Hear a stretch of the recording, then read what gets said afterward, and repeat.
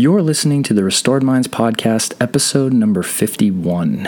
And on today's episode, we are going to talk about dating and OCD. And this is going to be a new series that we're going to begin. And specifically on this episode, we're going to dive into some tips for dating someone with OCD. And what I've done in this episode is kind of talked about some just basic tips to start with, and I've talked about them from the perspective of the person with OCD as well as the spouse in the relationship, to try to help people navigate some of the common challenges that people face when they're having romantic relationships and one of the people in the relationship has OCD. So thank you so much for tuning in, and I hope you guys enjoy the show. Hi, I'm Matt Cotty. I'm a licensed clinical social worker, and on this show I share helpful strategies to help you overcome common mental health challenges. After years of working with others and navigating my own personal struggles, I know real transformation starts from within. And when people are able to heal as individuals, they bring that restoration into their families, friendships, and communities, which is why a restored mind is the beginning of a restored world. Welcome to the Restored Mind Show. All right, hey there, and welcome to another episode of the Restored Mind Show. My name is Matt Cotty, and in this episode, we are going to be talking about tips for dating when it comes to OCD. And specifically in this episode, I kind of want to offer some generic tips. And then as we continue this series, I'm going to get specific when I'm going to talk about kind of spousal tips and, people with OCD that are dating and so on and so forth. So in this first episode, the thing that I really want to start here with point number one is this idea of having some kind of support, right?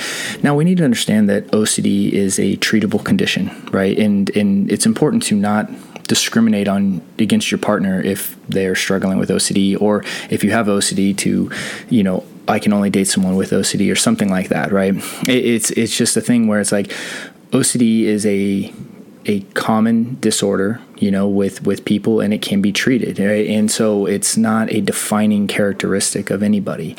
And, like I look at that for myself, right? It's like if my wife just discriminated against me because I had OCD, it's like, we wouldn't be married, we wouldn't have our daughter and all that, right? It's like, because she didn't see it as my defining characteristic, right?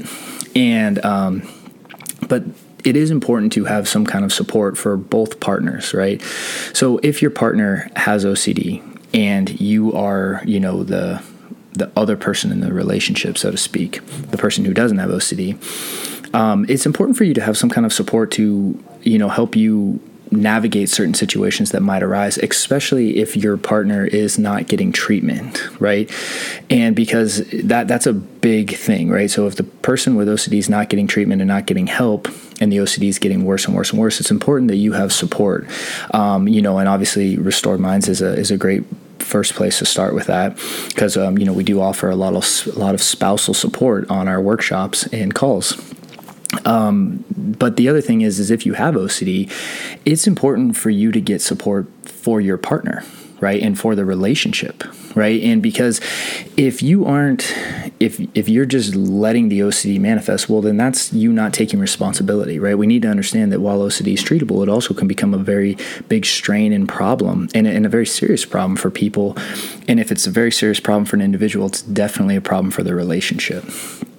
And it really can manifest different ways based on the specific theme of OCD, right? So if a person has, let's say, contamination OCD, well, they're going to want their spouse to clean everything, and they're going to get upset if things aren't clean. And what we need to understand is that's a manifestation of the OCD, not even the person's real wants and desires. It's driven by fear and anxiety, right? And we can obviously understand how that is going to really impact and oftentimes damage a relationship. And then if you move on to different subtypes, as we will in this series, we're going to kind of talk about subtypes in dating. But it's just really important to have support for both people, right? If you have OCD, get support, get guidance, learn the tools that you need to manage the intrusive thoughts and navigate that, because it will help your relationship over the long term.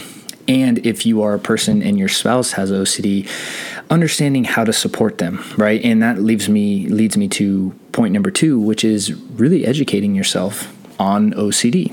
Now, what we need to understand is OCD kind of has the four main components that I always talk about, right? It's the intrusive thoughts, or the doubtful what if thought, the feeling, the uncomfortable sensation, right? Usually anxiety, could be guilt, doubt, uncertainty, and then the compulsive behavior, and then the relief.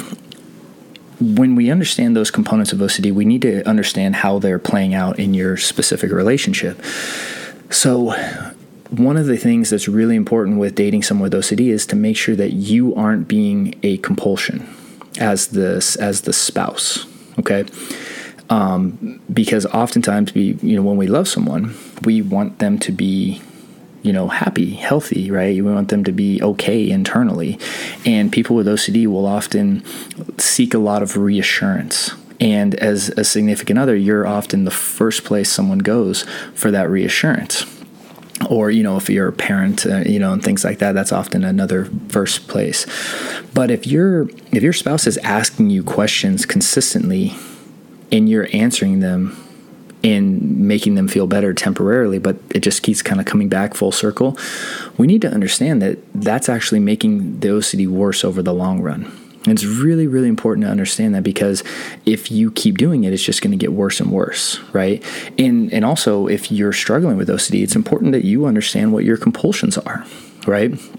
So if you're doing things that are asking your significant other for reassurance, or not avoiding certain things because it makes you anxious and kind of controlling the relationship, that's not good as well, right? And so education on OCD and in your specific form of OCD and the compulsive behaviors that you're engaging in or maybe engaging in is going to be really important for the long-term health of the individual and the relationship as a whole.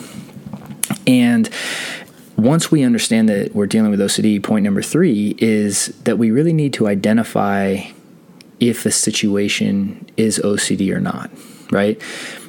Because the tricky thing is that relationships are not easy, right? They're probably one of the hardest things as humans that we navigate, right? Because not only do we have to learn to manage ourselves, but now we're talking about managing another person's feelings and thoughts and wants and desires, and kind of putting those two things together. And it's and in any relationship, it's obviously more complex than just dealing with an individual. So when it comes to OCD,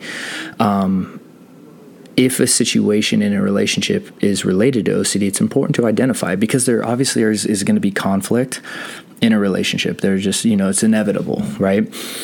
And it doesn't necessarily mean that that's a bad thing. What we don't want to do is look at OCD as the cause of everything, right? Because there are obviously situations that are just going to come up that are normal situations, and we don't always want to is that your OCD? Or and always blaming a person's OCD, because that's not fair to the individual that has OCD, right? There are going to be situations that are OCD and that aren't, and separating those, right? It's important, right? And if we know that a situation is OCD, then it's important to address it, right?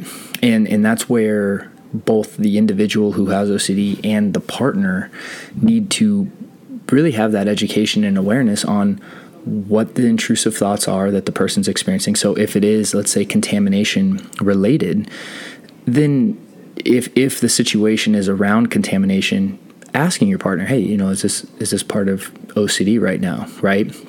And allowing the person who has OCD to kind of say, identify it, right? And say, yes, this is, as opposed to just assuming, right? Because that will cause, historically, with many of the people that I've worked with, it's a sensitive situation, right? Because the person's obviously dealing with something internally, with mental health. And if you're just assuming that it's part of their mental health, and when it's not, it can really be damaging to the relationship. Now, that said, it is important for the individual who has OCD to identify it, right? And if it is OCD, to address it, not to reinforce it. And that's that fine line to walk, right? And so those are just kind of 3 main tips, right, that I would offer if someone is if someone's dating someone with OCD, right, is to make sure that you have support, right, as someone who's dating, and also the individual with OCD, because I just think it's something that no one should walk through alone. And again, over at Restored Minds, we have some links down below that you can get started on some of those free resources to help you. And then we also have our live workshops as well. So if that's something that you're dealing with, I would really encourage you to check that out.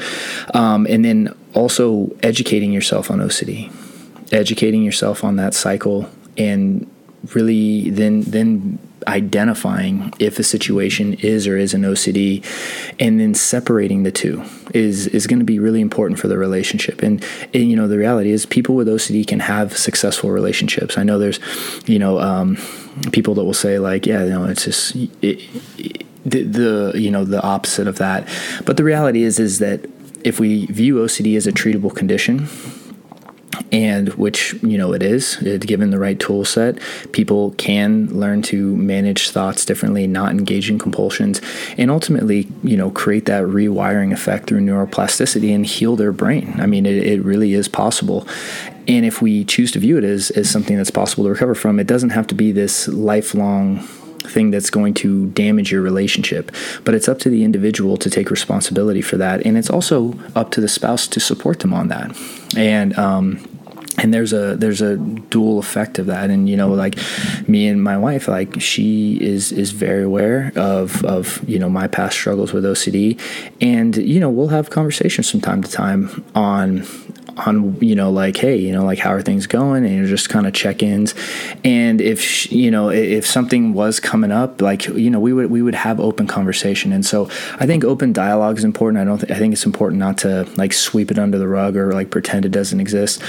To have a successful relationship with someone with OCD, it's important to be supportive, get support, educate yourselves, and identify situations where OCD is actually impacting the relationship and address them head on. And so hopefully this was helpful as kind of a starting point if you are struggling with this. And again, we have some resources down below in the notes to help you with this journey. So be sure to check those out. We also really appreciate if you take the time to support us by liking and subscribing to our channel, and even leaving a comment below. And, we're going to continue on this series here, and we're going to talk specifics on subtypes of OCD and dating and how that can look for individuals as we move forward in this series. So thank you so much for taking the time to hang out today, and I hope you guys have a wonderful day. See you soon.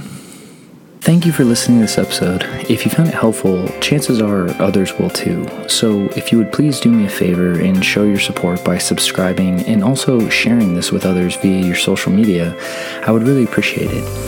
Also, if you're looking for a higher level of support on your journey, I have some links to some free resources down in the notes.